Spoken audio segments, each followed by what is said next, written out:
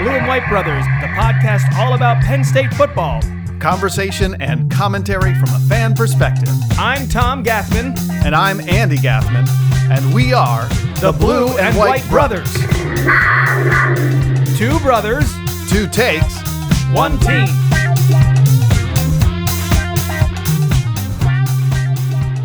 Oh, man. Coming off of that weekend with no Penn State football. How you doing? Was that a palate cleanser for you? Did you enjoy your weekend, bro? Kind of still feels like we lost. Because, by the way, we kind of did lose. Michigan jumped over us in the rankings. Oh, yeah. Not terribly surprised, but they also were on a bye week.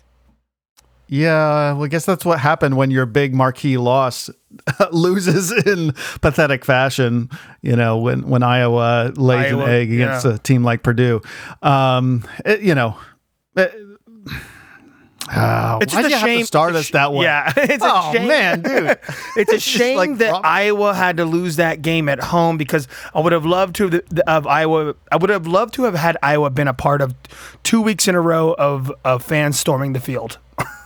Oh, yeah, that would have been great. Well, look, before we get into all that, and we're going to do some news and notes, we're going to talk a little bit about just the state of college football. There was an article that came out by Pat Forty I wanted to touch on. We're going to talk about that a little bit. Yes. The Dash? That's what he calls himself? We're going to get to the mid-season review that we didn't get to last podcast and sort of try to take a look at the second half of the season. Then finally, we're going to briefly touch on this Iowa game that we have coming up in a week's time. You mean Illinois? Oh, gosh, yeah, you got me thinking Iowa. Yeah, right. the Illinois game that we got coming up. And I apologize to the listeners for bringing Iowa up right out of the gate. I'm bad. Seriously, I'm bad. What a downer. But what I did want to start with is just your weekend and my weekend without Penn State football. And I know you were up in Wisconsin. Yeah. You went to a Wisconsin game. You apparently ate a lot of cheese curds. A ton. Which seems to have resulted in some abdominal discomfort for you. That's correct. Since then. Yes.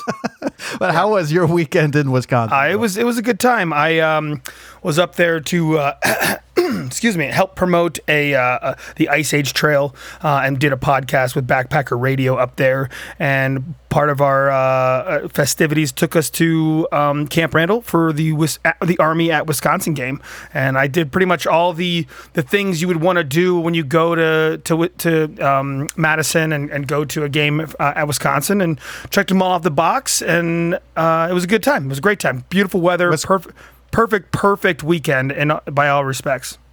Wisconsin versus Army, was that a terribly exciting game? It was a very boring game, but all week long we were worried, like, oh, are we going to be able to get 7 tickets together? Because we had a bunch of different parties kind of all getting together, and we were like, well, should we just buy them on SeatGeek right now for like $83 a pop? And my buddy Zach was just like, no. He's like, we're gonna scalp. Trust me, there's gonna be tickets available. And having never been to Madison or a Wisconsin game, and only going to Penn State games, I didn't have the comfortability level of just relying on we'll find some last second tickets before, and we kind of waited a little bit into the first quarter to go, because much like how State College has all its bars downtown, well, Camp Randall is right downtown in Madison, so you can walk from the bars right to the stadium without like much of a haul. Like if you leave the bars downtown in State College, you're gonna be walking for like, I don't know, uphill for a mile and a half or something like that. It's not a quick walk. Half an hour, 45 minutes walking uphill. So we were just like waiting around at some of these bars until we felt that like the surge would be over and we could get some cheaper tickets. And we ended up, I think a couple of us actually snuck into the stadium, and some others got some like super cheap tickets. It was hysterical. Well, fun. Sounds like a great experience. I told you I was going apple picking, which I did do. It was a great day in the orchard. A lot of fun. My daughter Angelina was not feeling well, so it was just Eileen and I. It was a nice little day date with Eileen. And you paid her to stay home, didn't you? No, she was bummed, but no, we picked 2 pecks of apples. Is that like just 2 large baskets? It's Or bushels? It's like a half a bushel. Okay. I got you. Yeah, so that's a lot of apples, about 20 pounds. And Nice. so Plans? You got plans for them?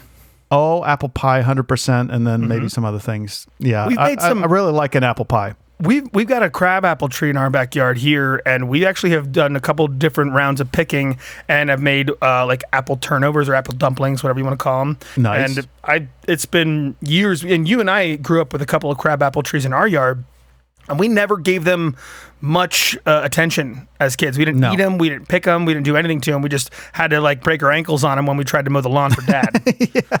But honestly, we tried to play football in the yard. When crab the apple apples were is falling. not the worst tasting apple. It really isn't. It's not the worst. What not. A great advertisement! Yep. You should be the spokesperson for Not the crab your apple worst industry. tasting apple. Try our crab apples.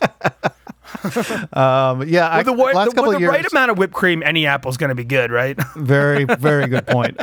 Last couple of years, I've actually gotten into making homemade pie crust, so I've been perfecting that. And Wow. so one Moved on from of the bread. things I love. Oh, not moved on from bread. I'm still but doing bread. Yeah. Now Yeah. you've incorporated a new one. So Yeah, I'm not even going to get into it with you, but are you any good at it yet?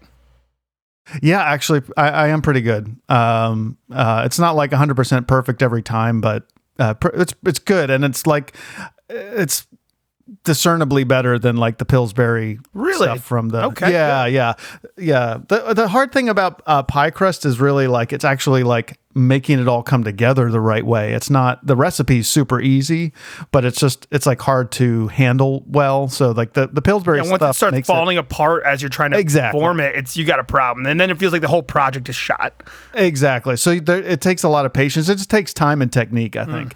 So, any case, looking forward to fill some of my homemade pie crusts with some hand-picked apples. So that's right. coming up in the next few weeks, hopefully. But anyway, so we are...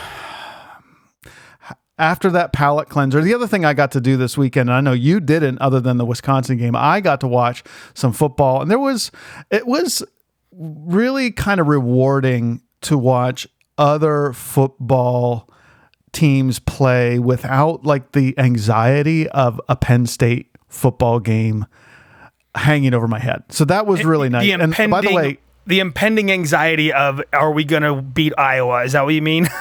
or whatever, whatever Yeah. team. I mean, we were talking about just some anxiety over this Illinois game, even, which is, so I got to enjoy a weekend of football with that. And the other thing is that Eileen, who follows Notre Dame, big fan of Notre Dame, and Notre Dame was also off this week. That's part of why we went apple picking, because we had the whole Saturday with no must-see TV football. So I got to catch a number of games, and it was just really enjoyable. And What was your favorite? What was your favorite game, you think? I mean, besides obviously enjoying Iowa going down, was that that was the one. That was the one. But I would say watching Auburn handle Arkansas was another good one. I really enjoyed that as well. You mean you didn't enjoy Michigan State barely squeaking it out against Indiana 20-15? I kind of wanted Michigan State to lose. I really did, but it was such a boring game. Every time I flipped over, I just couldn't get into the game. But we're there already. But let's do it. Let's turn the page officially to news and notes. News and notes. Yeah, so we're in it already. The big news of the weekend, of course, is that number 2 Iowa was upset at home by unranked Purdue. They lost 24-7 in a game that really never felt close. Iowa, as they sort of had to overcome a bigger and bigger hole, they just seemed more and more inept. By the end of the game, Petrus, Iowa's quarterback, had thrown 4 interceptions, 3 in just the last few minutes, trying to come from behind and just throwing terrible errant passes, ill-advised passes. I mean, if I'm an Iowa fan today, I'm thinking the rest of the season is a disaster waiting to happen because I've got no offense. And as soon as so they were -3 in turnover margin on the game, I think. And as soon as the defense let them, this was the game that I wanted Penn State to play against Iowa, and that we did for the first 20 minutes of game time. And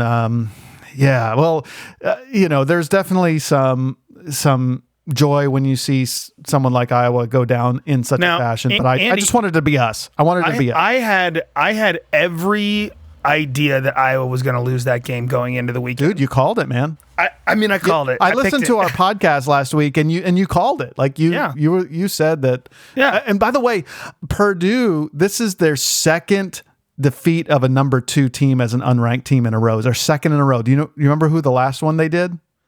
When you say second in a row, the second in a row since they played a number 2. Okay, this is the last time they played a number 2. I'm going to say Ohio State. Ohio State in 2018. Yeah. Yeah, they had that's when they had Rondale Moore, and didn't Purdue beat them? Wait, was there one that Maryland? Badly. It was like 40 something to. Yeah. And I think Maryland almost did it again, maybe the next week after that. But then Ohio State squeaked it out somehow. But it out, and they turned their season around. That's right. But man, it felt like Iowa. It's much like, I think I even put it this way, much how like Penn State has not played well after whiteouts or like big games. Like we have emotional letdowns. Whether we win or lose that, the emotional letdown exists regardless. And Iowa just didn't. They put so much into that one game. I mean, these are still just 18 to 22-year-old kids that they don't have the experience of knowing how to control emotional levels week in and week out. Like, how do you save some for next week? Regardless of age, like I know for me, like when I'm putting all my energy into a huge effort, like you just can't do it. There's a letdown, right? Yeah. There's just you kind of sort of. You gotta let some things go. I would love for there to be some sort of study that like figures out analytically, data-wise, how that happens, not just in sports, but like relate it to how that happens in other major events when people are like, everything's going great, and we nailed that one thing, and then the next week it all came crashing down because everybody just put it all on the line the week before or something. That's really fascinating. I'm listening to another podcast right now. I listen to a fair amount of podcasts. One is called The Rise and Fall of Mars Hill.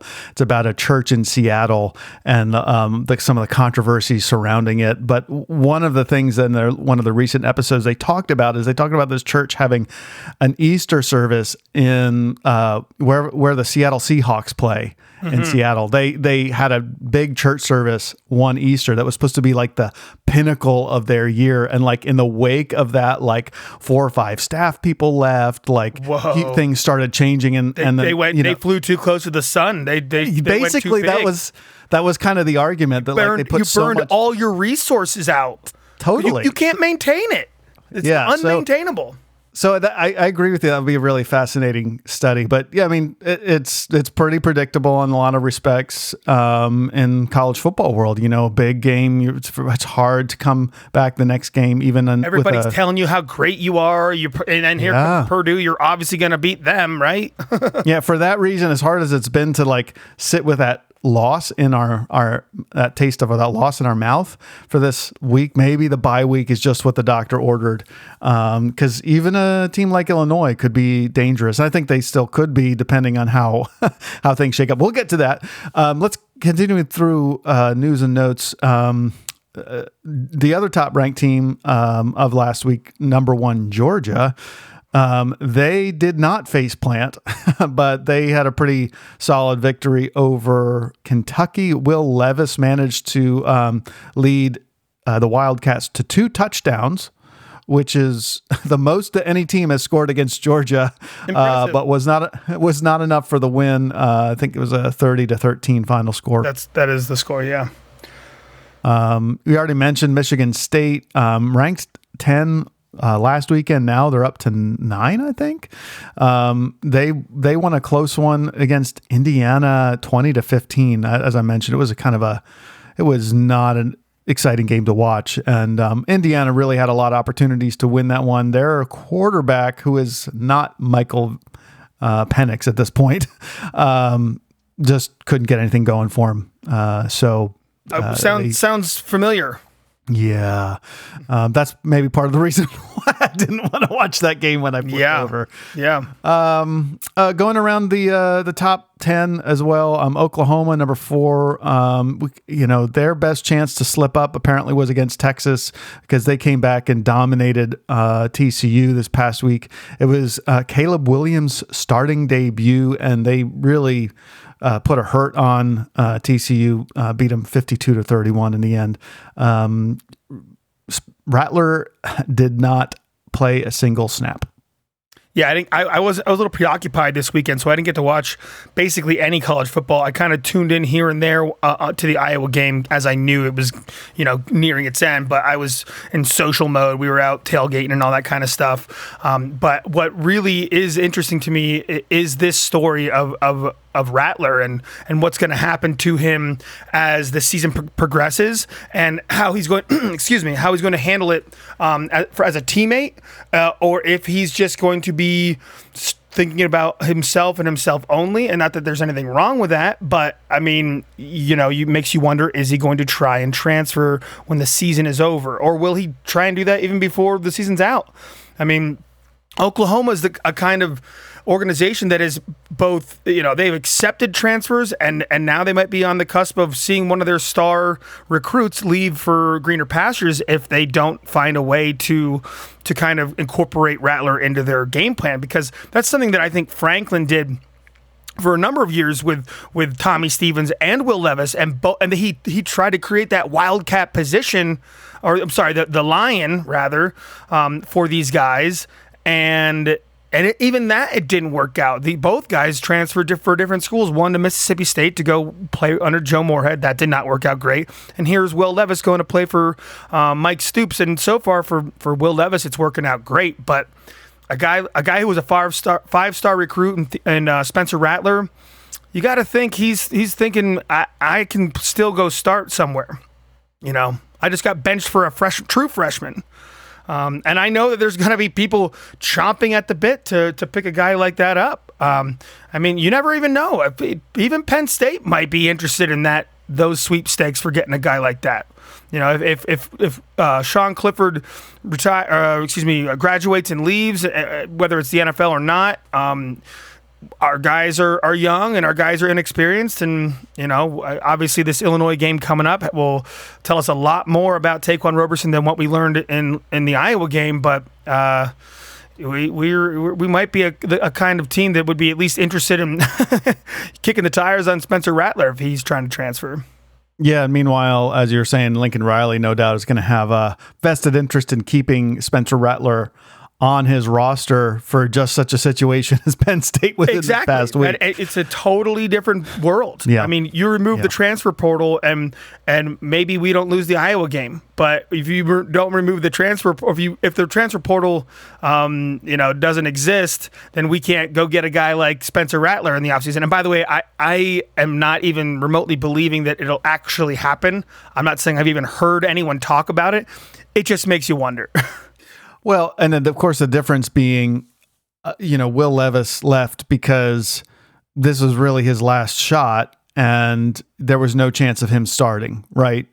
But next year, when Penn State has no proven starter, right? A guy like Spencer Rattler who doesn't want to sit on the bench behind a guy who's younger than he is, maybe that makes a place like Penn State attractive. And for an offensive coordinator that has already done it in the Big 12, he is at the top of his game when he was in the Big 12 for Oklahoma State. Mike Yurcich, when he had what's his name, Rudolph, chucking 5,000 yards a season, Mason Rudolph. Yes. So Speaking it's not like he doesn't know how to use the quarterback position or make one work for him. Yeah, so never enough know. about that. I think we talked about that last podcast anyway. But speaking of the Big 12 and Oklahoma State, they were ranked number 12 going into last weekend. They had a huge comeback victory over Texas, 32-24 the final. They scored 16 points in the fourth quarter to stay undefeated, and it's making that end of season bedlam game between Oklahoma State and Oklahoma look really interesting. If both of those teams can We're stay saying on that track. at the half point of the season, by the way. I get it. Yeah. But like at this point, like the Texas game is behind both of those teams. Yeah. And There might not be a seem bigger like, Big 12 game the rest of the season. That's what exactly. Yeah, That yeah. doesn't seem like there's someone else who's now, of course, it's but I think college football, anything can happen. too far away to make Yeah, that be true. the game that matters most in the Big 12. Two other games in the top 20 to just briefly touch on. Number 17, Arkansas fell to our old friends at Auburn. Auburn got a statement victory, beating them handily 38-23. I did watch a fair amount of that game, and the announcers for the SEC were saying that this seems like it was Bo Nix's best game that he's ever had in an Auburn uniform. So, their thought is, if he plays like this the rest of the way, Auburn could really make some noise in the SEC West. They only have one loss in the SEC. That's to Georgia. And guess what? There's one other team that has a one loss in the SEC, and that's Alabama. So, the Iron Bowl, again, it's halfway through the season. A lot can happen. A lot of The games. Iron Bowl can be really interesting. Yeah. Exactly. Yeah. So, lastly, unranked LSU, who's been sort of scraping along the bottom there, trying to get their boat afloat. They got a pretty big win over number 20 Florida, 49-42. Turns out it wasn't quite enough to save Ed Orgeron's job. Yeah, apparently it was already in the works that Orgeron was going to Already in the announce works. his he's going to leave LSU at the end of the season, but remain on the sidelines for the rest of the season, which is a very curious way of going about things. But yeah, I guess that's the way they want to do it. Maybe they just want to make sure that they can be allowed to talk to other coaches between now and whenever they want to hire said other coaches. They want to start their coaching search a little early, but they're not ready to totally give up on this whole season because obviously, Orgeron, he's not the worst coach. He's just not the one who's winning a national title this year. And in LSU land and Death Valley world, if you're not winning national titles, you're not welcome around here anymore. Yeah, we're going to talk about that in just a moment. But before we do, in addition to the scores, the other kind of bit of news and notes that I wanted to mention is just that last Wednesday, like literally hours after we finished our Not podcast, even. It was like within the hour. Franklin did have a press conference, and he did talk about a number of things. A couple of really big items that came out of that. The biggest of which is that PJ Mustipher are anchoring the center of that line, D tackle. I mean, he was the guy on the line going into the season. He is out with injury for the rest of the season. That goes along with Hakeem Beamon, who Franklin already mentioned is out for the season. Another D tackle that was back in the end of September. So the middle of our defense is, for the second half of the season, we're not going to have the experience that we were looking at having going into the season. That's a pretty big loss, bro. Yeah. I mean, there's not much to say there. It's a war of attrition, and we were already kind of thin going into the season with Adisa Isaac being out, and really losing Antonio Shelton to transfer, and ultimately Shane Simmons to transfer. These were players that were senior guys, and they had experience, and it just sucks to have already lost that. But then losing a guy who was playing at such a high level. I mean, the guy gained weight to be able to take on all these double teams, and now I don't know if we have another guy to really fill those shoes at this point. And Devon Ellie's kind of got dinged up a little. He came back in the game against Iowa, but he got dinged up, and we're anxious to see if we even are at the half strength we were going into the Iowa game, it looks to be a little bleaker. And I know that Illinois isn't a great team, but if you can control the clock against Penn State, you can do it through the running game, and they've got a really good running back, and it's going to be interesting to see if our reserve guys can hold up. I mean, we moved Jesse Lukay to the defensive line. We moved Charlie Katcher to the. Wait, is it Tarburton? No, Tarburton to the defensive line. Tarburton, yeah. He was a linebacker, so that goes to show you how much of a need we had going into both last season and this season at defensive line. And these are our guys that were going to be like Jesse Lukay is now a starting defensive end for us essentially, and he had never really played that position before. And that was doing a great job at it. I might add. Yeah, no doubt. But that goes to show you where our depth is, right? A guy that just made the transition in the preseason, not like last year or whatever, preseason with the Idisa Isaac injury. That's how bad our depth is right now, and I think it'll start to really show if we keep getting into these kinds of hard-fought Big Ten battles that take our guys out. Yeah. Speaking of injuries, Franklin also revealed that both Devin Ford and John Lovett, two of our four running backs, have gotten action this year. They both left the game against Iowa with undisclosed injuries. Did not say they were out for the season, but was clarifying that they weren't seen throughout the game because of injury. Unclear whether they'll be back for the Illinois game. The last thing that Franklin mentioned was the booing of the Iowa fans again, and this was after booing by the Iowa fans. Right. Yeah, right. We booed the Iowa fans after. Yeah, the booing that was done by the Iowa fans during injuries. By Penn State players. And part of the discussing the injuries was, I think, Franklin trying to say, look, these were legitimate injuries. Like this was not a tactic that was done. And bro, it kind of left a bad taste in my mouth. Obviously, Franklin wanted to address it again. And I think that just gets to, kind of this larger topic that we wanted to briefly touch on here about sort of the nature of major college football right now, what it's doing to the fans, what the pursuit of the teams, how it's sort of this self-reinforcing cycle. That brings me to this article that was written by Pat Forty, and The Dash. I just want to what's that? The Dash. The Dash, yeah. I know that gets under your skin that he refers to himself in that way. But this is from his article, his weekly 40-yard dash. And in the first quarter of his 40-yard dash, the headline was, "Has the SEC taken things too far?" And he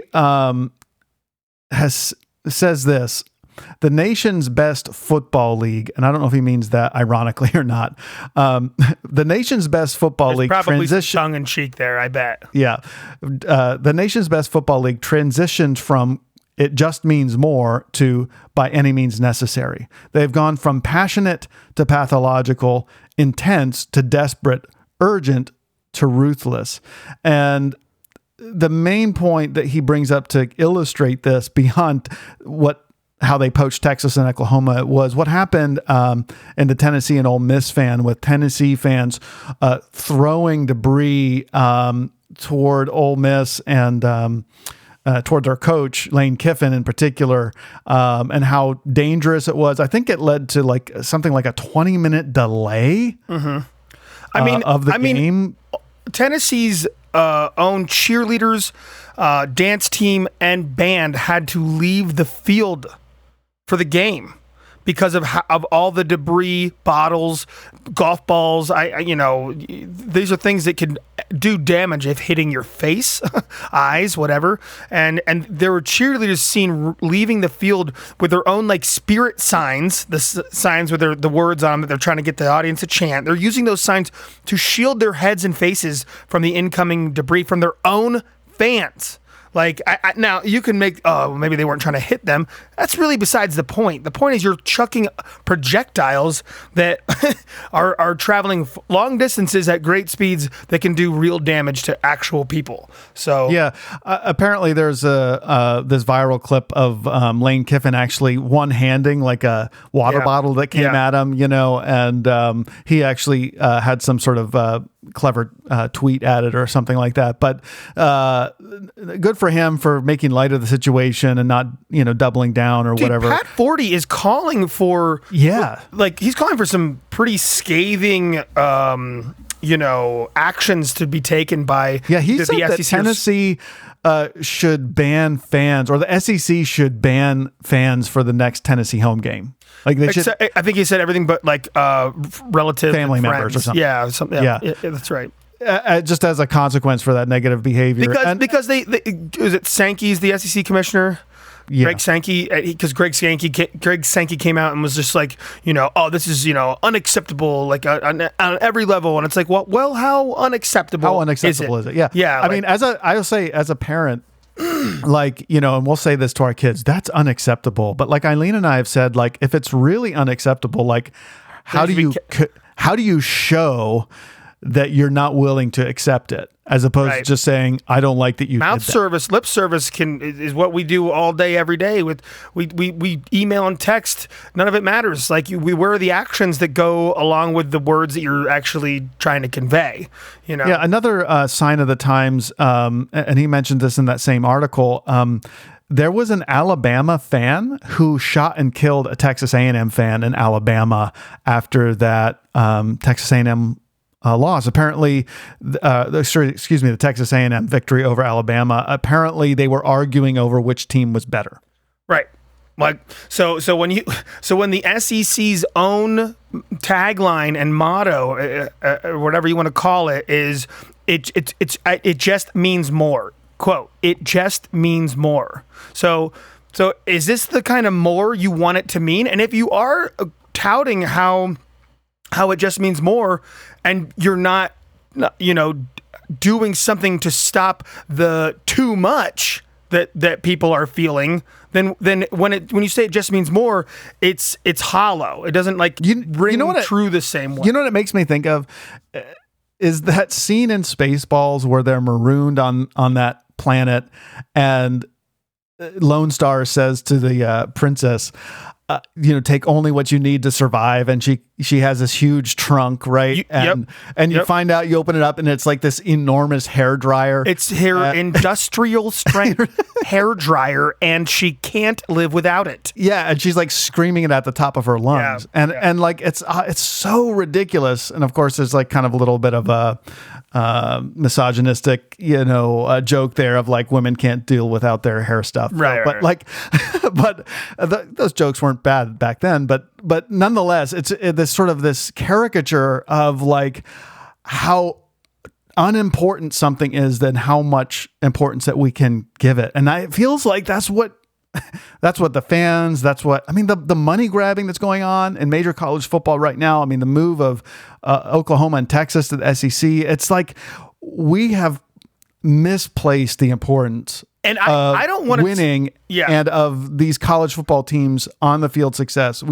We're saying like, I can't live without it. And someone needs to say, yes, you can. You gotta leave that thing in the desert. Well, and to be clear, I know we're just using the SEC, this stain as an example. I'm not here to say that Penn State isn't capable of it, or that the Big Ten has never done it, or that any school in the Big Ten can't do this. Like I think college football in general is all like responsible for this. Yeah, and by the way, I didn't get to mention this last time, but last week, right after the Iowa loss, I was very interested to learn about whether Franklin said anything about Clifford. So I did something that I almost never do, and I went to Twitter and did a search for Sean Clifford Penn State injury. Well, first of all, this is the first I'm hearing of this, and I bet you found some really horrible stuff. It was awful stuff. Like the Penn State fans about Clifford. Right? Not just, but I mean, not only Clifford, but about Franklin. about Franklin and like how he's a loser, he's a joke, he's a pretender, he's never gonna get this team where it needs to go. I mean, he's like, after one the vitriol was astonishing, and I get it, it's the dark corners of the internet, and these kinds of things happen, but it was a window. Are they the dark corners of the internet though? That's the problem. That's a great here. question. It's like, is fandom of these types of sports and these sporting teams, are we just these entitled little brats that we presume that if our team doesn't win every single game, that whoever's working to try and make that team great is obviously incapable of doing the job? It's like, so if you want to fire Franklin for losing one game, like, don't you dare get angry see any, like, LSU firing Ed Orgeron and Clay Helton getting fired. People are like, oh my gosh, those teams are train wrecks and nightmares. Like, they can't get their own organization to keep a coach for X amount of years. But like, our own fans are calling for Franklin to be fired after one game. Like, I don't know. It just gets a little annoying to me to like, we don't put faith. We don't give people the extension of the extension of time that someone is needed to have to really not just get a team to where it needs to be, but to keep an organization going in that direction over time. Because here we are, Ed Orgeron's going to get fired, and he only got hired because they just fired Les Miles. And right. Les Miles only got hired because of Nick Saban trying to, have a better job in the NFL. Like, there's this whole weird, like you said, was it the self perpetuating cycle of the college football world and the college football coaching and the money that it takes to keep that whole thing spinning. It's like, they're gonna pay Ed Orgeron, I think, like $40 million. To be fired. It's like something egregious like that. It's insane. Yeah. It's gross. And where does that money come from? Who's paying that? It comes from you and me, man, when we tune into ESPN every weekend to watch all that football that we love so much. It's crazy to me that and then this cyclical nature of firing coaches and hiring the next shiny one to keep your program shiny. And it's how many teams every year feel like they have a shot at the championship or winning it or getting into the playoffs? How many fans per year? How many teams? How many teams? Like, do you feel like, would there maybe 12, 16, 20 teams who harbor some aspirations for making it? Sure. Right. Yeah. Something like that. So each week, those 20 teams are taking the field, right, against another team. And since we got rid of ties like 20 years ago, one of those teams that takes the field is going to lose every week. Right. And we've had more top 25 teams lose this year than ever in history either. I don't understand this concept that like the only acceptable, plausible outcome is a win. Like, one of these two teams, in many cases, two very good teams take the field at the same time, and one of them is going to walk away with a loss. That's just how it works. Yeah, I was a coach in baseball, rec league baseball for maybe 10 years while Juan was playing baseball. And one of the things I talk to my kids about every week, and I had some good teams and I had some bad teams in terms of win and loss and talent.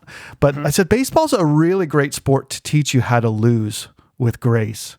So every time you go up to the plate, like, you have a better chance of striking out or getting out than you do of getting a hit and getting on base. And, I feel like we've really just lost sight of the fact that, like, losing is a part of life. Right. Failure is a part of life. Right. And so it's so unacceptable that we have to go to all the most extreme measures to make sure we're not going to lose like that ever again. Right? Like, yeah, it's embarrassing. So short-sighted. The thing we talked about when we were sort of previewing this article too is that, like, there's a means and ends ideology here that is backwards, right? Like, Yeah. there's a sort of sense that like any means necessary to get to the end of having an quote unquote elite football team or whatever, like a championship winning football team. And like that Orgeron team that won, like you were telling me that there was a booster that got sent to prison the week before they won the national title. The week that for embezzling he went to several $100,000. He went to prison, I think, like within that week. Yeah. If I read it right in the article or this other article that I found. Embezzled $700,000 from a children's from a children's hospital and funneled $180,000 of it to a LSU offensive lineman's family. So, this is that means to ends. And like people say, oh, well, that's unethical. He went to jail. He should have. But like, this is the sort of behavior that is more or less tolerated around college football. Well, and you were talking about tolerated. Tennessee, yeah, they were literally about to hire Greg Schiano, and their whole fan base went on the internet and was in an uproar about it, and they smeared Greg Schiano's name, and then they didn't. Either they just had hired him and then they fired him, or they just didn't hire him. I forget what it was, but like, you let a rabid fan base on the internet control the person you wanted to hire to be your head coach. So you're giving that much power to your fans to say that they know how to run your organization better than you do. I venture to say that you shouldn't be. If you're listening to your fans, you already removed yourself from being the right person for already even making that decision of who should be hired. Yeah, and how's that decision turned out for them anyway? Right? Yeah, it has not turned out great. Look, so there's two things I just want to say about this means to ends. The first is that the playing for the short-term game and the quick fix, as often as not, or more often than not, it fails in the long run. Right. It just fails. It's to do anything lasting. You're doomed to repeat it. Exactly. And to do anything lasting, it takes a process. It takes integrity of that process, and you're not going to get there quickly. Penn State's been, and we're assuming here that Penn State maybe is not part of this. This movement in the same way that some of these other teams were mentioning. We don't know. But hasn't left yet. Right, exactly. Even though he's been talked about for this LSU in addition to the USC opening. But like it looks like Penn State has said, we want to play the long game and build over the long run. And, last year's result notwithstanding, it seems to be working out to Penn State's benefit. Their recruiting classes are getting better. Their talent's getting better. They're in close games. So that's the one thing. The long game in the long run is a more sustainable way to do it, I think. But the second thing is, and this to me is a more important point, that we treat means and ends like they're different things. But the truth is, the way that you go after your goal, the means that you use, actually has the power to shape you and change you. So if you're always only worrying about and caring about the wins and doing whatever it takes to get them, then before you know it, everything you did to get those wins, it has consumed you. Exactly right. Your ethics have been plucked away at, and your morals have been decaying over time. And before you know it, all of college football is this giant hollow thing that once was great and now is just like you can't count on it to be that special thing it once was anymore. Yeah, and we've touched on this from time to time. But, we've been looking at the college football landscape, the major college football landscape over the last few years. And, we've wondered, is the game getting so far away from what we loved when we were kids that it's unrecognizable? And it feels that way sometimes.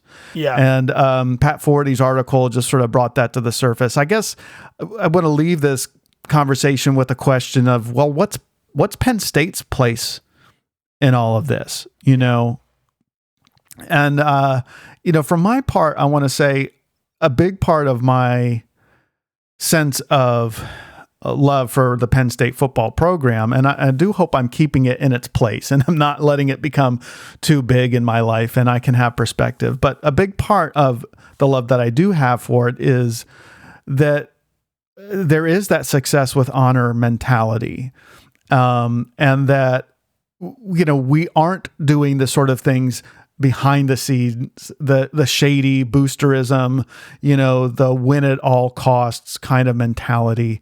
And I think in some respects, Penn State was hit with the stain of that Sandusky scandal.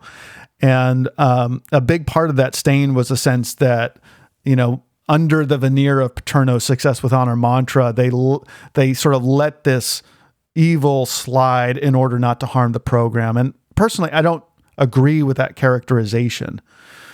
But we saw what it does to you to have the taint of that kind of, that kind of thing as part of your program. And we also saw the Penn State community rally around and say, we're not going to let that define us, and we're going to keep doing it the right way for the right reasons. I really hope that that's where Penn State still is at this point under James Franklin, because win at all costs is not something that I'm interested in. And that would really have a detrimental effect on my sense of being able to be a Penn State fan.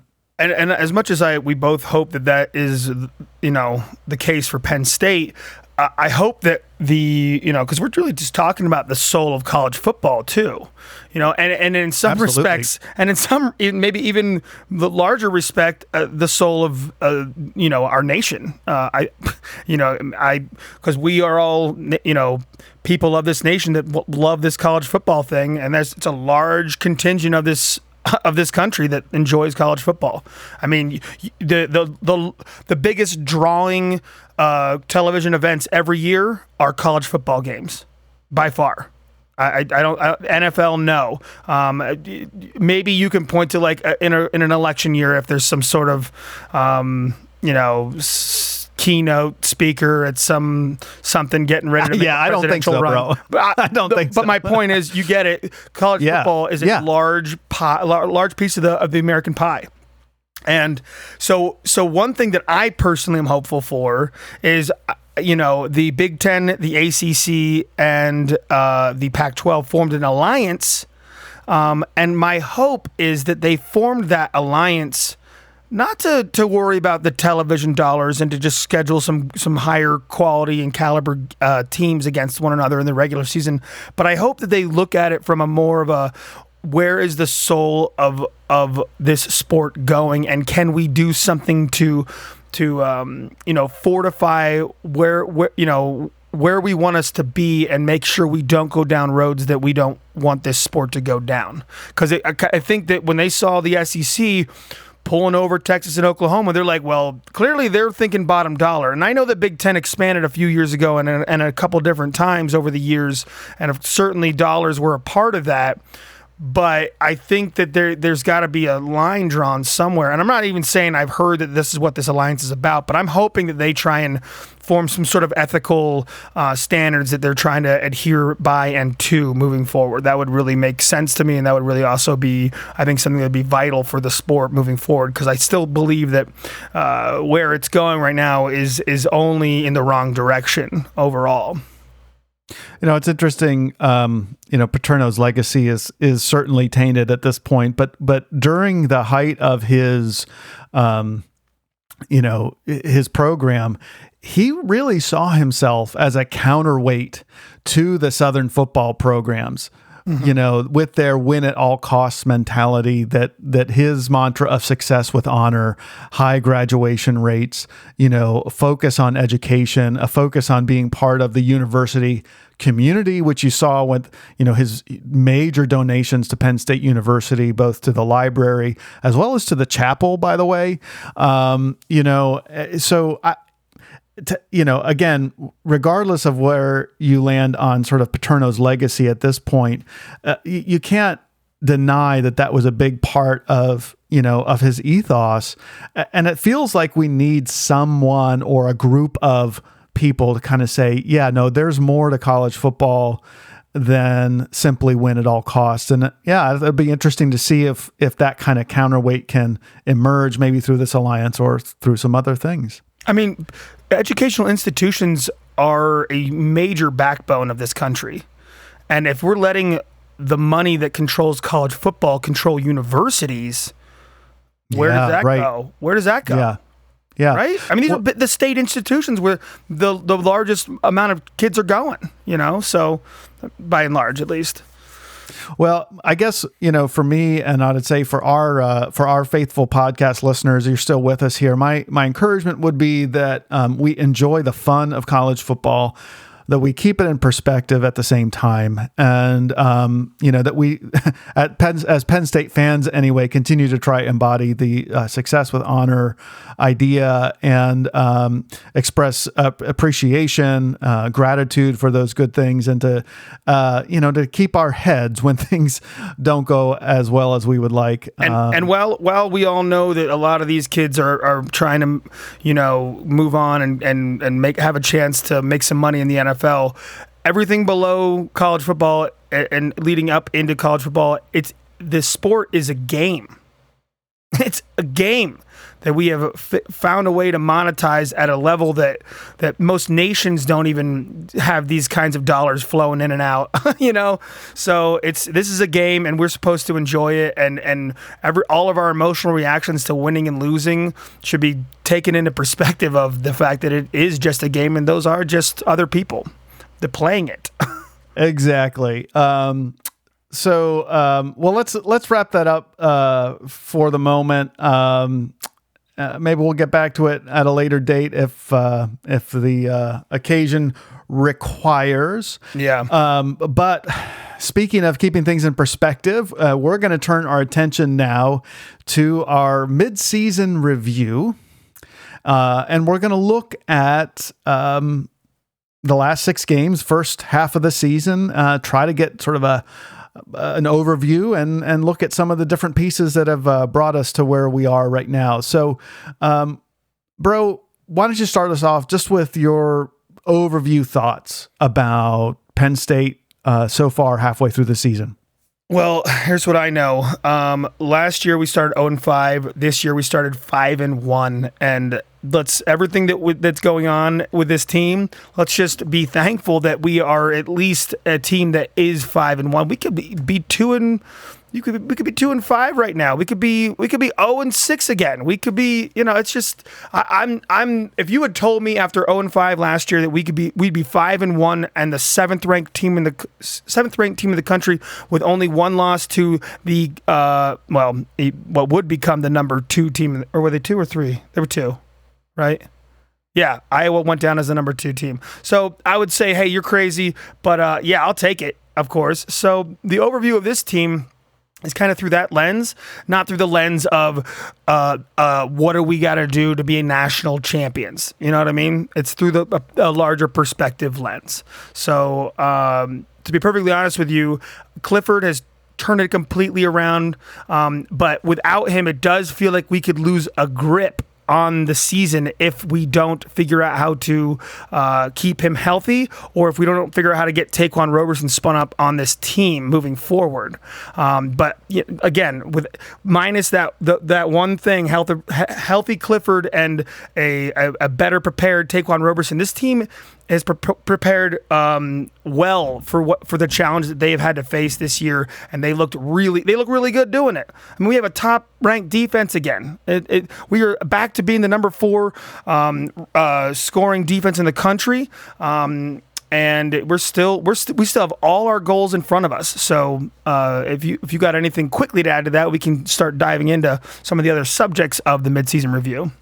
Yeah, I'll just say I agree. Other than one bad half with our backup quarterback, this has been a season that's really exceeded all expectations. The team has risen to the occasion each and every moment they've needed to. Again, short of that second half of the Iowa game, and even then we came really close to hanging on. The only other thing I'll say, just an overview. The transfer portal has been very, very good to us this year. And in fact, in a lot of ways has made our season what it is up to this point, especially on defense. Think about Arnold Ebiketie, of course, but not just him. It was Jair Brown, right, as a safety, and also Jaquan Brisker. Yeah, Jordan Stout even is a transfer guy who's having a heck of a season. Without Jordan Stout, we don't have the same. We don't have the same season. I promise you that. Field position is legit. Not giving up big punts. Not giving up big kickoff returns. It's huge. You don't know what you got till it's gone, and we're gonna see that at some point once he leaves. Yeah. So the portal transfer giveth and the portal transfer taketh away. The loss of Will Levis is also shown to be, at least at this point, halfway through the season, a pretty significant loss. We'll see if Taquan Roberson, as our backup quarterback, can improve on his Iowa game. But the other thing, and we'll get into this in a moment, is really the only weakness of this team. Glaring weakness of this team is in our run game. That's the only thing I haven't seen really kind of work itself out halfway through the season here. And we're going to need to keep an eye on that for the second half of the season. But let's take a little closer look at the offense and just what we've seen from the offense. You already mentioned Sean Clifford, right? I mean, his absence shows just how important he has been to this team. Yeah, and again, if you had told me that after 5 losses last year, that halfway through next season that we would be a different and better team with him, and that we would lose a game without him, I'd be like, you're crazy. I mean, he looks terrible. No, this guy has figured it out with a brand new offensive coordinator yet again, a new offensive system again, and he looks confident out there, and he has full command of the offense. He's getting the ball to all his receivers, all of them. I think he's all the receivers, including Cam Sullivan. He has been getting the ball to all 3 of his tight ends and several of his backs, and these are like Jahan Dotson doesn't have a single drop all season. Not only is Clifford getting it to him, but Dotson is also helping Clifford be better along the way. So Dotson has been a revelation this season. I mean, he was good last year, but he's just taken it to another level. Was disappointed to see him shut down as well in that second half of that Iowa game. Credit to the Iowa felt like defense. he could have done a better quarterback job. That's true. He can't catch his own balls, though. Right? Yeah, right. Yeah. But I would say the Clifford that we've seen this year is the one that I expected to see last year. Yeah, same. And if it hadn't been for last year, I would have said this is no surprise. So it's really great to see. I would say, in addition to that, outside of the first half of the Wisconsin game, there's not been a minute of football that Clifford has been in this season that I have felt worried or upset or anxious about how the offense is going to run. Except for that first interception at Iowa. I mean, even then, that was a little ugly. He came back the very next drive, and he was right back in command. Yeah. So, I mean, so maybe 1 minute, but okay. Yeah, right. There we go. But I mean, it's just, obviously huge storyline for the second half of the season is going to be a question about whether Clifford's able to play, particularly with that Ohio State game looming in a couple weeks. But, in addition to Dotson on the receiver side of the ball, we've got Parker Washington and Keandre Lambert-Smith, very, very reliable second and third options at receiver. Parker has, in some cases, kind of shown overshadowed Jahan Dotson in some of his performances, just making great catches and multi-touchdown games. And outside of a couple drops, Keandre Lambert-Smith has also been very, very solid. Yeah, he's come a long way since last year, where we thought he was going to. What he is this year is what we thought he would be last year, I think. So I think last year was kind of like a blip in the maturation, growth for some of these players. Like, Clifford, if he could have been what he is last year, what he is this year, last year, I think he could have, even grown better this year. but he kind of like blipped over that whole season in terms of getting, the proper tutelage from the right quarterback coach and getting his mechanics down right. And, now he's just forced to, this whole offseason this year was like breaking habits. And maybe Keandre Lambert-Smith had a little bit of that going on from last year into this year, where this year is the real year he's able to like take that leap that we thought it would be last year. Yeah, so the wide receivers have been great. The tight ends, we've seen them in flashes. Particularly in that Auburn game, I'm a little surprised that they haven't been better utilized. Yeah, especially with Franklin saying this is the best tight end room he's ever had as a coach. We've got some great talent there. It seems. Well, do you think that's because of a philosophy from a coaching level, or is that just maybe has Clifford just wanted to go to his receivers more? Like, do you? That's a great question. I would say again, second half of that Iowa game, Roberson really could have used those tight ends. Brenton Strange, of course, did have a critical drop, and we didn't see a lot of Theo Johnson. Haven't heard that he was injured or anything like that, but you just wonder what's going on there. Nonetheless, the passing game has just been reliable, solid, and in some cases electric. It's the run game on the offense, right? The run game that's really been the real problem. And I don't know what to say about that at this point. I really don't. Because even last year when we were not good, we got Kevon Lee going, right? Yep. But that was also, I don't know if we didn't really get Kevon Lee going second half of the season until the second half of the season. That's what I'm saying. So maybe there's still a chance this thing gets righted. I feel like we are literally about to experience two different seasons right now. That first 6 games was its own season with the way this bye week has lined up and the way that coming off of that Iowa loss and Clifford getting injured, it's like everything during this bye week is building up to this whole different season we're about to have, because we have 3 top 10 teams we got to play moving forward. Yeah, Ohio State, Michigan, Michigan State. Really daunting second half of the schedule. I mean, they're giving these other, other than Ohio State, they're giving Michigan and Michigan State a lot of credit for what they're doing right now. That none of the top 4 teams in the Big Ten East have played each other yet? Yeah. It's about to be a different season. That's what I'm saying. Everything's about to get turned upside down. What you thought this season was could totally change. And Penn State is, like I keep saying, they have it all in front of them. It's really a critical point in this season is going into this Illinois game and getting some things correct. Yeah.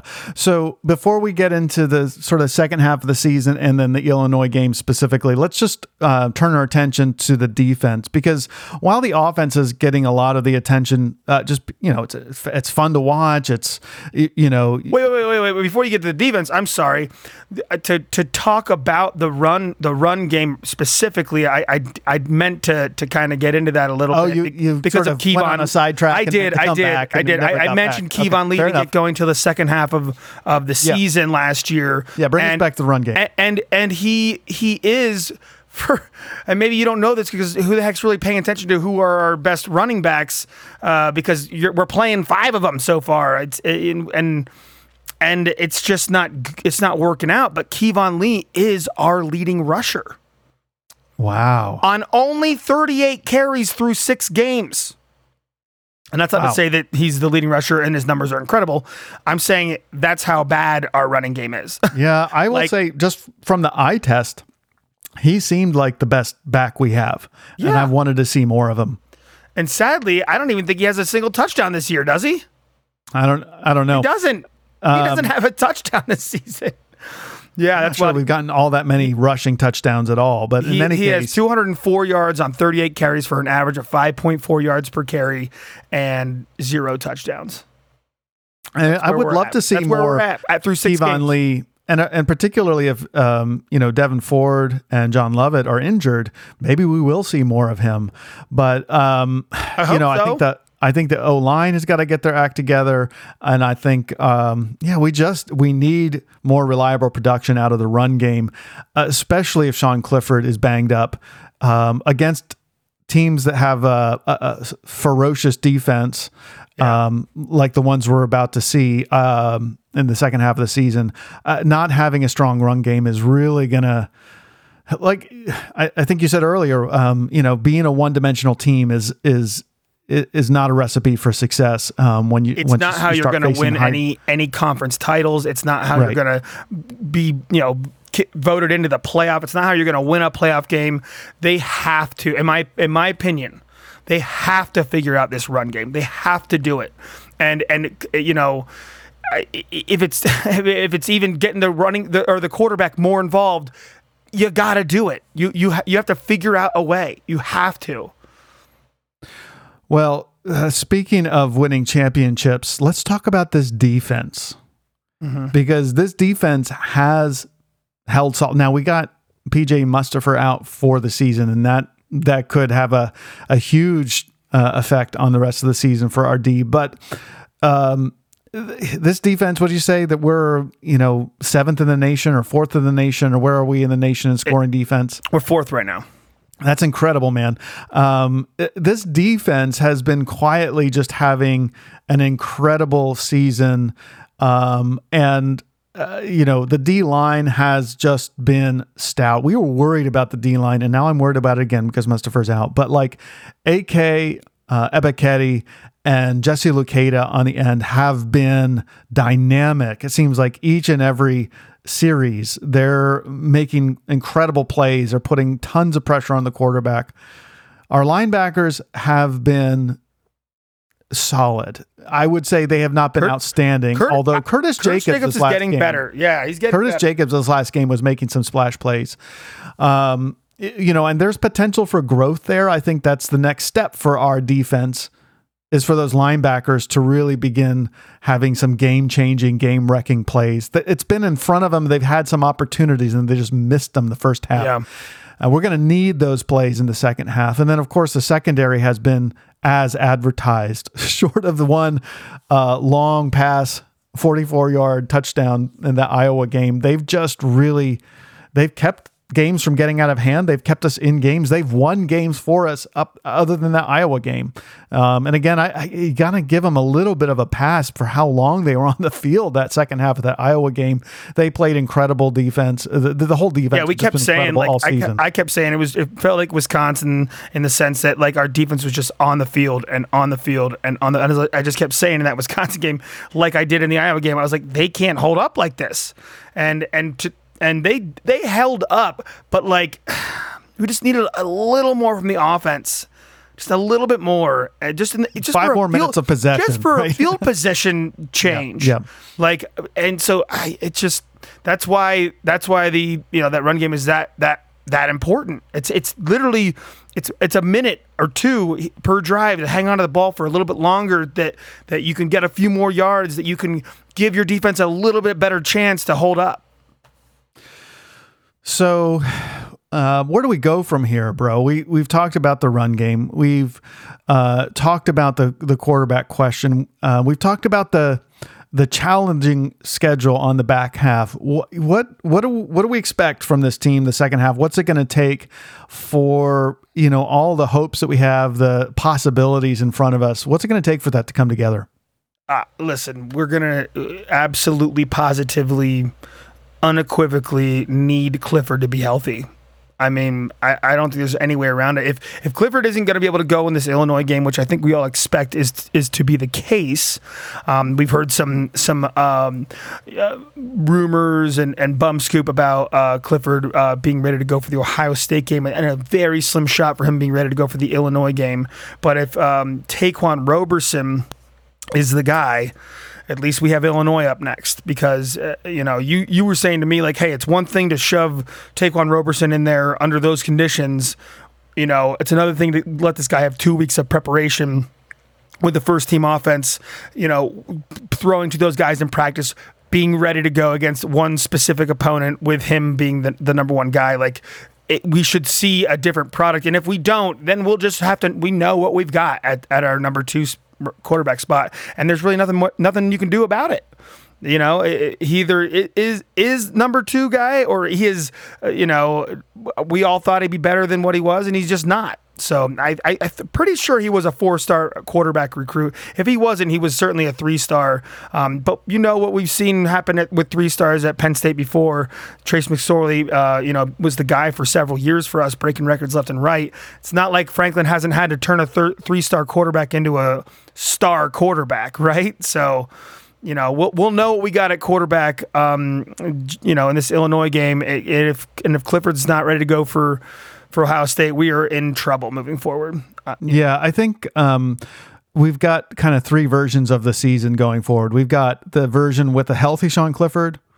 We've got the version with a banged up Sean Clifford. And we got the version with Taquan Roberson. Right. And we might see bits and pieces of all 3 of all 3 of those, and depending on where we are, it might shape the outcome. I'll say, as good as our defense has been, and we'll of course preview the Ohio State game when we get there, but as good as our defense has been, I don't see us being able to keep the lid on the Ohio State offense to allow a Taquan Roberson led Penn State offense to stay in that game. Might not even be enough with a healthy Clifford. With a Sean Clifford. Yeah, I agree with you. So, again, this is based on what we saw in the second half of the Iowa game with Taquan Roberson. And maybe he'll surprise us against Illinois. Maybe he's the second coming of Trace McSorley, and we just, he just Trace was out of sorts. Trace Games. Trace has had some bad games for Penn State, just for what it's worth. So he never looked that bad in my mind, but yeah, no, you're right. Even when he lost the Pittsburgh game, he still threw for like 350 yards or something. Yeah. So, but still, I'm willing to give the guy, the benefit of some doubt. Well, if we see him for Illinois, that'll give us a much better sense of his potential. But I would be surprised that. I feel like we would have to really recalibrate our expectations for the season if Taquan Roberson is the primary quarterback that we see. We'll have no choice but to recalibrate our expectations. I don't think anyone in their right mind is just going to assume that we could run the table with Taquan Roberson. I mean, if we do, holy crap, how did we get it so wrong?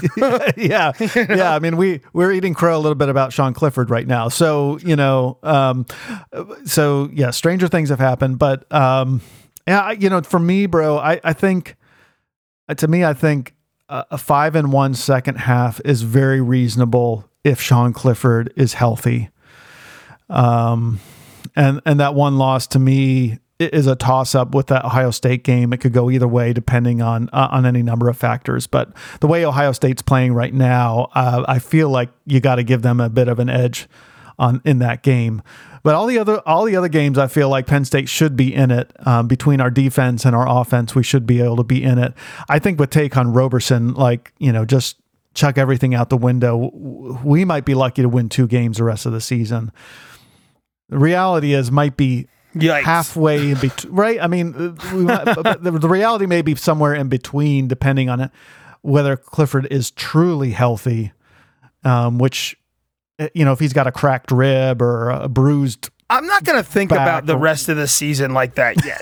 I'm just not going to do it. I'm just not going to do it. I'm not going to do it because I want to know, right? Well, you just said we got to give him the benefit of the doubt, and I can't doubt him in Beaver Stadium against Illinois until he's proven that, if you're given the keys and 2 weeks to prepare, I haven't seen that yet.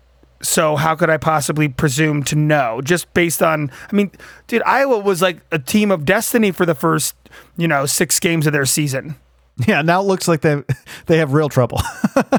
Well, we were just a product of that first 6-game destiny. Yes, true. So we'll see. We'll find out. I don't feel great about it, but you are right that you got to give him the benefit of the doubt, I guess. All right, let's leave it there, Sure. And we're going to take a turn to look at Illinois. But before we do that, we do have one mailbag entry, so let's go ahead and open the mailbag. Mailbag time.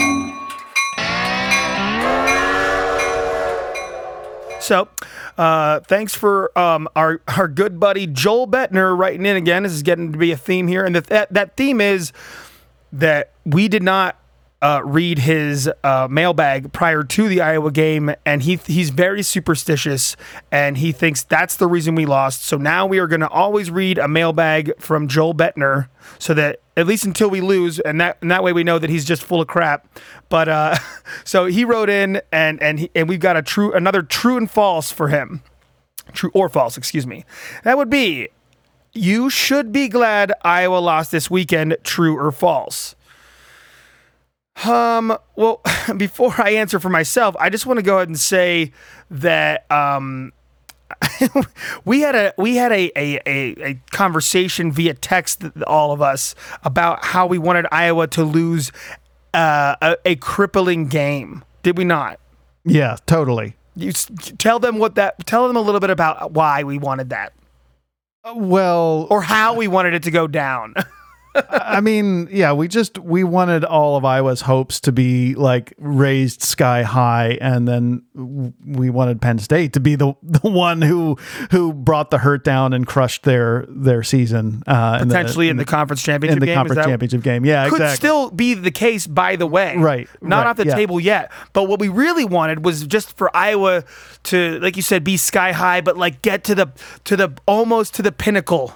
To be the best that they've ever been in history, and then get utterly, like, brutally embarrassed and humiliated on a national stage. And while Purdue did that, it wasn't big enough. It wasn't bad enough. It wasn't as bad as we wanted it to be. It was pretty big. They were number 2 playing unranked Purdue, and they looked absolutely abysmal. They looked I just pathetic. feel like the fallout's not going to be enough. Like I don't know. Yeah. Well, so here, true or false? You should be glad that Iowa lost this weekend. I'm going to say true, because at this point, I hate Iowa. Yeah. What they did, not on the field, but like how their fans reacted and how their coach responded to the booing and all that kind of stuff. Like, you know what? Yeah. Would it be better for Penn State that they would run the table and Penn State meet them in the Big Ten championship game?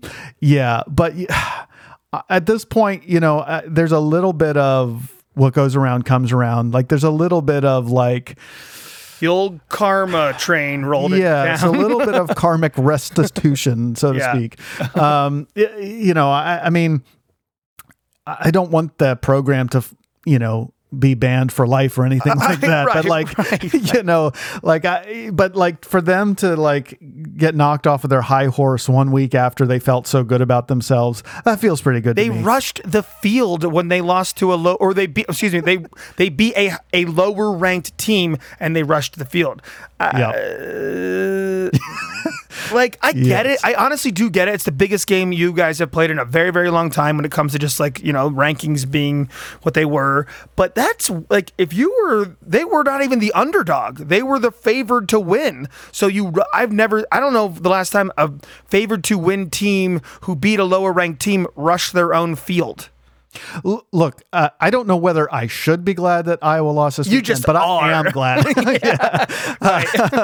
How about you? I think I see both sides of this. I see I see wanting them to run the table, so we murder them or something in the conference championship game. But I don't feel good right now as it stands. I'm just going to say it. I don't feel good about making the conference championship game right now.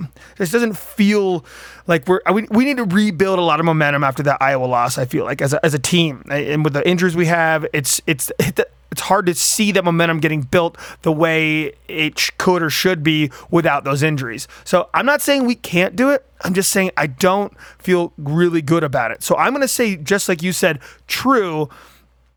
It's good. I'm very glad that Iowa lost, because I'm glad it happened like directly on the heels of their quote unquote biggest game in years. So, however, our good buddy Joel, who is, I feel like, just an all-time contrarian. He he says false. We wanted them to have a great season and come so close to a glorious finish, and then have all their dreams dashed. And we wanted them to be, and we wanted to be the team to do it in the Big Ten title game. Yeah, that's that's the perfect world. Yeah, right. We Well, want that result too. is still out in front of us, by the way. True. I guess the other thing is that loss, it stings a little bit because Penn State had that opportunity the previous week. That could have been us beating Iowa that way. It shows that Iowa is in fact vulnerable, and the fact that we weren't able to exploit it. I guess it would have been nicer to know that Iowa had more chops than getting beat by Purdue. But on the other hand, and we did drop a spot in the ranking, I think partly because Iowa lost so pathetically. We didn't drop. We stayed the same. We didn't go anywhere. We're still 7th. Now, Iowa dropped someone jumped below over us. Yeah, true. Iowa dropped below. Right. They dropped way below. They lost to an unranked team. Isn't that great? You can be ranked below the team you just beat because of how pathetic your last loss was against unranked Purdue. Which, by the way, Purdue has the number 5 scoring defense in the country, ranked right behind us. Dang. Yeah. Oh, that's sneaky good. I mean, they held Iowa to 7. That's amazing. Wish we could have held Iowa to 7. Yeah. We would have won that game. Yeah, we could have. We had the opportunity to. Yep. Couldn't make it happen. All right. Well, hey, you know what? Let's put Iowa behind us forever. Mm-hmm. At least for this season. For this regular season. And let's look ahead to the Illinois game. We're not going to take a whole lot of time on this because it's Illinois. They're bottom feeders. And if we have to get into a situation where we're fighting Brett Bielema bottom feeders. Nice. I like it. If we're in a situation where we're wringing hands over Illinois, we're in a bad situation. So here's the deal with this game. It's going to be a noon kickoff. Televised by ABC. It's our homecoming game. So, a lot of excitement on campus, I think, around that. Hopefully that helps to bring some energy to the game for these guys coming off of that bye week and the loss preceding that. Illinois is just, they're not having a great season. Penn State, in spite of uncertainty around the quarterback position, is a 23-point favorite. Mm-hmm. We're 4-1 in our last 5 games, and they're 1-4 in their last 5 games. Let's put it that way. Both teams coming off a bye. Illinois with a brand new coach and Brett Bielema. He's not having they won their first game against Nebraska.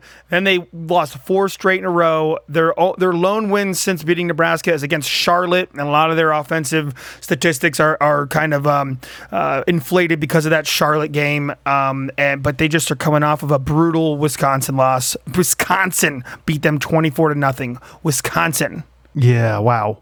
Like, this is a bad Wisconsin team, and Wisconsin handled Illinois with ease with a bad quarterback. So we have the ability to kind of do that similar thing to Illinois that Wisconsin did. It's just a matter of where's our emotional meter right now? Yeah. What's our discipline going to be like? Are we going to be able to, have the confidence that we had, the first 5 games of this season? I mean, look at where Iowa's emotional meter was coming off of that big game. We both are coming out of a big emotional game. We had a letdown final 2-3 quarters. Is that going to bleed? Did that bleed into our bye week? Did it bleed through our bye week? Did it totally saturate our season outlook moving forward from the inside the team's perspective? Or are they mentally strong enough to snap out of any sort of letdown after a game like that?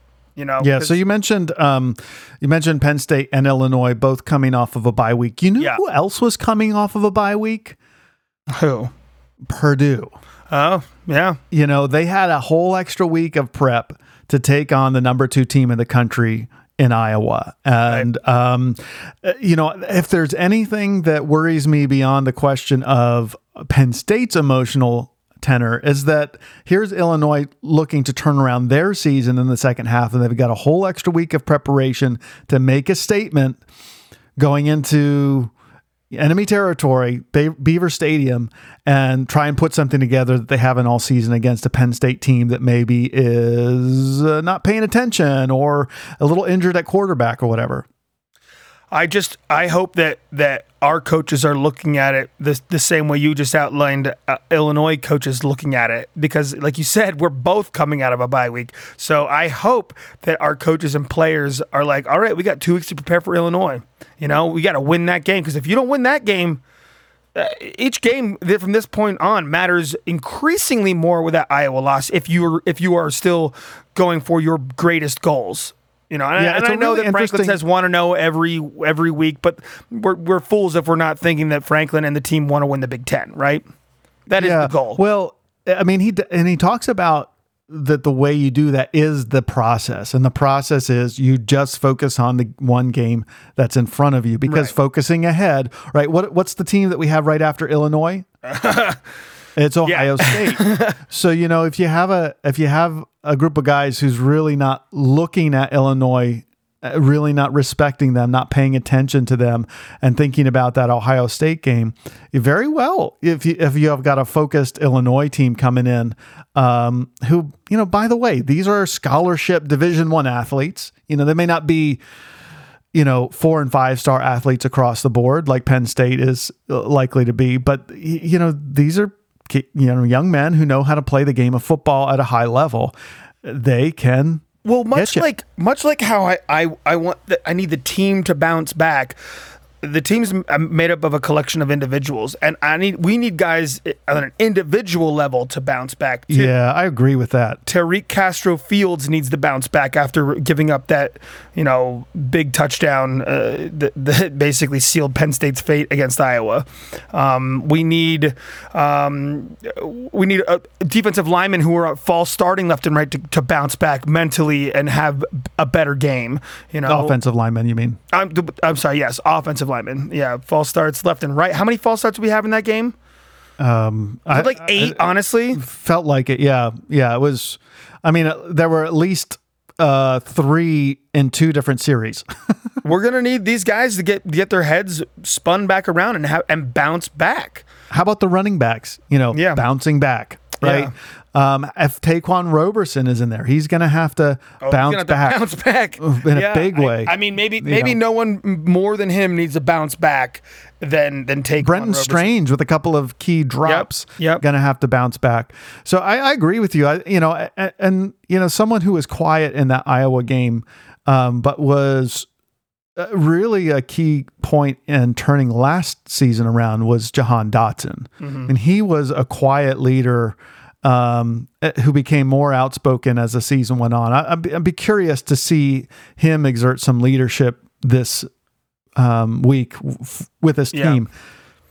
And we're recording this podcast on Monday. We were considering waiting until Wednesday to do it, but hopefully we hear some good news out of James Franklin's mouth come his press conference this week, pregame press conference, because you know, I don't know how much we'll get from an injury perspective, but like you say, these bounce back. He does talk about his players in these pressers about like kind of what they're doing and how they're talking and what, you know, how they're leading. He's talked about Jahan Dotson a lot in the preseason about how his leadership, he's taken it to the next level. So I'd love to hear maybe a couple little tidbits from him about how the guys are responding, preparing for Illinois. Yeah. And if there is one thing that's going to keep the team from looking ahead past Illinois, it could be the quarterback question. I mean, Franklin did mention in his Wednesday post-practice availability to the media that Taquan Roberson and Christian Veilleux, still need to figure out how to say the name, they were splitting reps, right? So, you've got a whole offense basically that is trying to come around what very well may be a different starting quarterback this week. And so they're really going to be focused not on like the next game against our top 10 opponent, but like putting a solid offense on the field this week when this, one of these guys takes the field.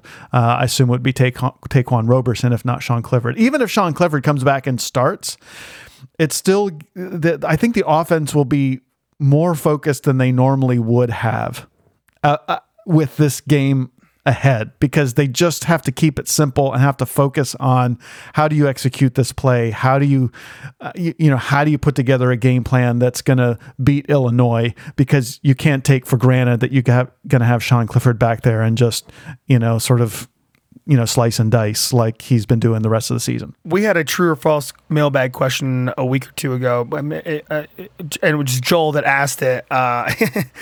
He asked, will Penn State have a 100-yard rusher this season in any game? Right. And I'm going to say we're going to get it in this game.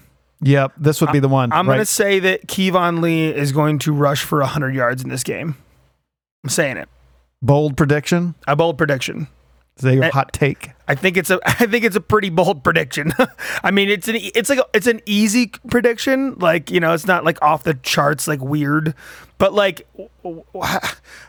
our run game is just not just bad, but like inconsistent per player too. It's just like who is our running back? Who is our guy? I mean, it kind of like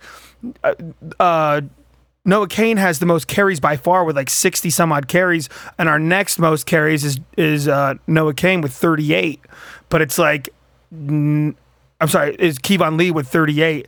Noah Cain is averaging like 3 yards per carry, and Kevon Lee is averaging 5.5 basically.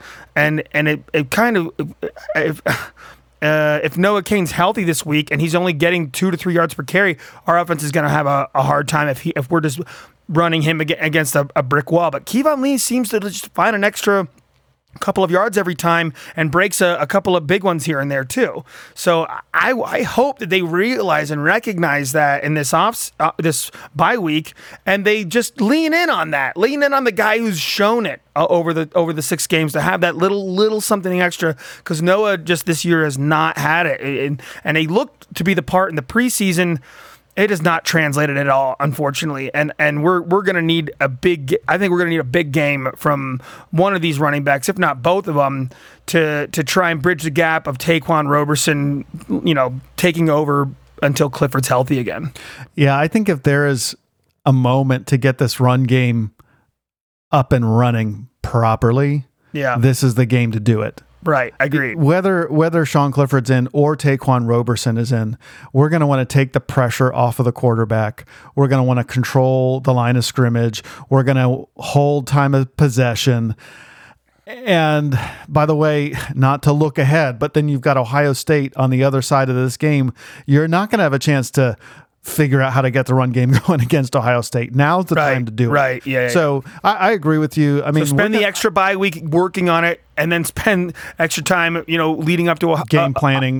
With Illinois, and that way maybe you have a little momentum going into the pregame of or pre-week planning for Ohio State, to have some sort of confidence that you can do it in a bigger environment on the road. Because here you have homecoming Illinois at home, on ABC noon. It's not going to be a ton of people like chomping at the bit to watch this game. So maybe the stakes don't feel so high. So you have the ability to, like, all right, pressure's maybe off a little bit, so get it going without having all those nerves. And then when, push comes to shove in a big game like Ohio State, you have some semblance experientially of having done it with a bit of success, hopefully, against Illinois.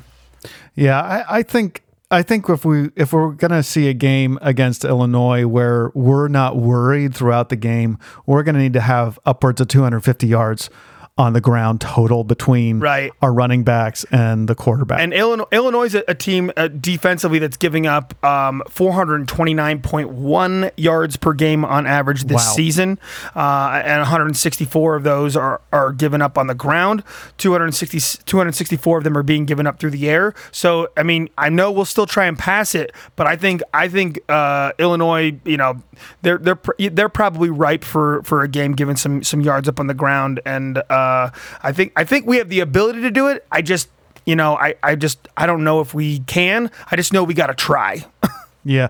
The downside of that going in, no doubt Illinois is going to assume the same thing, right? So I think, what we're likely to face is what we faced a lot this season, where they're going to stack the box. They're going to dare us to beat them with passing. And if it's Taquan Roberson, can he open things up by completing some passes, or will we have a long day with misfires, interceptions, and things like that?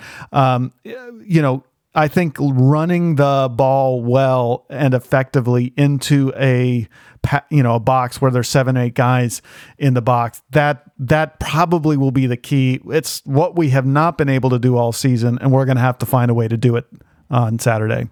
Yep, agreed. So what do you think for prediction, bro? What's your call for the game in terms of score? This is really hard to do. Really hard to do, right? Because honestly, like if Clifford plays, which again I don't know if he will, or I don't think he will either, but if he does, it totally changes the prediction. I don't see a score. I don't see a score more than like 24 points in the game. Maybe 28. I'm gonna go 24-10. Penn State. Yeah, I was leaning 20-6, but I'm going to say we're going to get a defensive score in there. It's going to be. Then I'll go 31. I'll go 31 to. No, just kidding. No, go ahead. I'm going to go 27-6. I think we score a pair of offensive touchdowns. We get 2 field goals and a defensive touchdown. That's how we get. And they get 2 field goals, or is that they get 2 field goals? I think. Okay. I think we didn't talk about defense, but I think our defense is going to carry this team. They know that they need to. If we can't stop the run, it's going to be a long day. I think they got Chase Brown. They got Chase Brown running the ball. He's a solid athlete. He can hurt you. He's going to be someone we got to watch out for. And they got Isaiah Williams, a very, very good receiver on the outside for them, who's had almost 300 yards receiving on the season. But to me, it's all about how do our backup defensive tackles play against the run. Yep. And if they play solid, I think we've got a good chance to hold them to minimal scoring opportunities. So I feel comfortable with less than 10 points from Illinois on the day. If we can hold the run, I think we'll get some scores with a good rushing attack on our own. Taquan Roberson will settle in, and in the end, we'll win comfortably, but it won't feel like a fun, good game. Here's my off-the-wall bold prediction. I think, let's hear it. I think that Penn State, I'm not saying it's not even a prediction necessarily, but I think this is what they should do. I think they should invoke the power option game. We've been running the read option for years now, and Michael Robinson used to run the power option and speed option game really darn well. We were running it with Larry Johnson and Zach Mills back in the day. I just know that that's an effective way of getting some yards and kind of getting, holding onto the ball longer. And I think with having a lot of these defensive tackles dinged up or out for the season, hanging onto the ball longer on offense is going to prove to be critically important moving forward. And these explosive plays we're used to getting on through the air, we're probably not going to be getting too many of them through the air with Taquan Roberson. So I think that a pounding power option run game could be a way to do it. And so I personally would love to see it. And I think Taquan Roberson's a talented runner too. So I think he's capable of, breaking off a big one that way. But if you stack the box with a read option game, that does not put fear into the eyes of the defender. And the read option game is not scary at all. You do not dominate people with a read option game. It's not that kind of a thing. But you can dominate people with a power running game, a power option game. Yeah, it'd be interesting to see. I agree with you. If we see Roberson, the QB run's going to be a much bigger part of the game. Where Roberson flashed in those few moments in the Iowa game was when he was running the ball. It's true. On design quarterback runs or keeps on the read. So, it'll be interesting to see. we got a week of, a business week of news before we can actually see which quarterback takes the field and how Penn State will do. I'm crossing my fingers that we'll be able to get through this one without too much worry and hair pulling and screaming, but except for screaming for good plays that happen. But we shall see. Truly, we're at the half point. This is the tipping point of the season. 5-1 for the first half of the season. Oh man, I would love to be 6-0, but you really can't complain too much about 5-1. But it is a whole new season. We're going to go into the heart of the Big Ten East. We got 3 top 10 teams on our schedule. We've got a dangerous Maryland team as well that we have to play on the heels of Ohio State. And a Rutgers team that was 3-0 before entering conference play and who are 0-4 now. Right. Since then. But a sneaky good Rutgers team maybe, and a dangerous Illinois team on the heels of some injuries for Penn State. So it's as tough as the first half of this schedule was.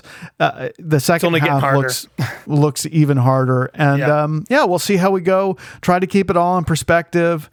Thanks for listening during our kind of our off-season rant about what's going on with college football. That wasn't something we necessarily were going to be talking about until this morning when Andy sent me that Pat Forty article, and it really got my the wheels turning in my head about what are we as fans, and so I just want to say thanks for letting us air those grievances on air for you and with you. Likewise. And I'll just say this, as we're in the midway point of our podcast, as we follow the Penn State team, for all you listeners out there, if you've been enjoying our podcast, I want to just remind you and encourage you to leave a rating, and a review. Reviews actually help even more to let others be able to find us. If you could be willing to leave a positive review of our podcast, let others find us. We really enjoy interacting with you, sharing our thoughts with you each week. And of course, if you want to take it to the next level and interact with us, please send us a mailbag question.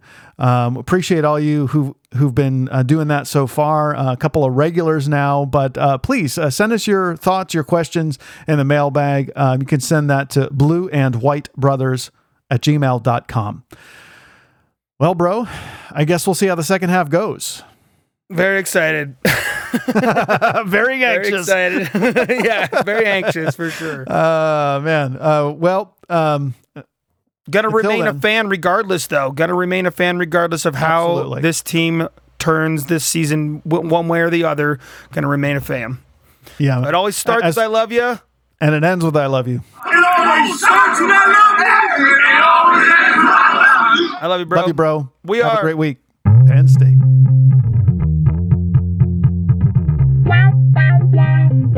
Thanks for listening to the Blue and White Brothers. Join us next time for another great episode about Penn State football.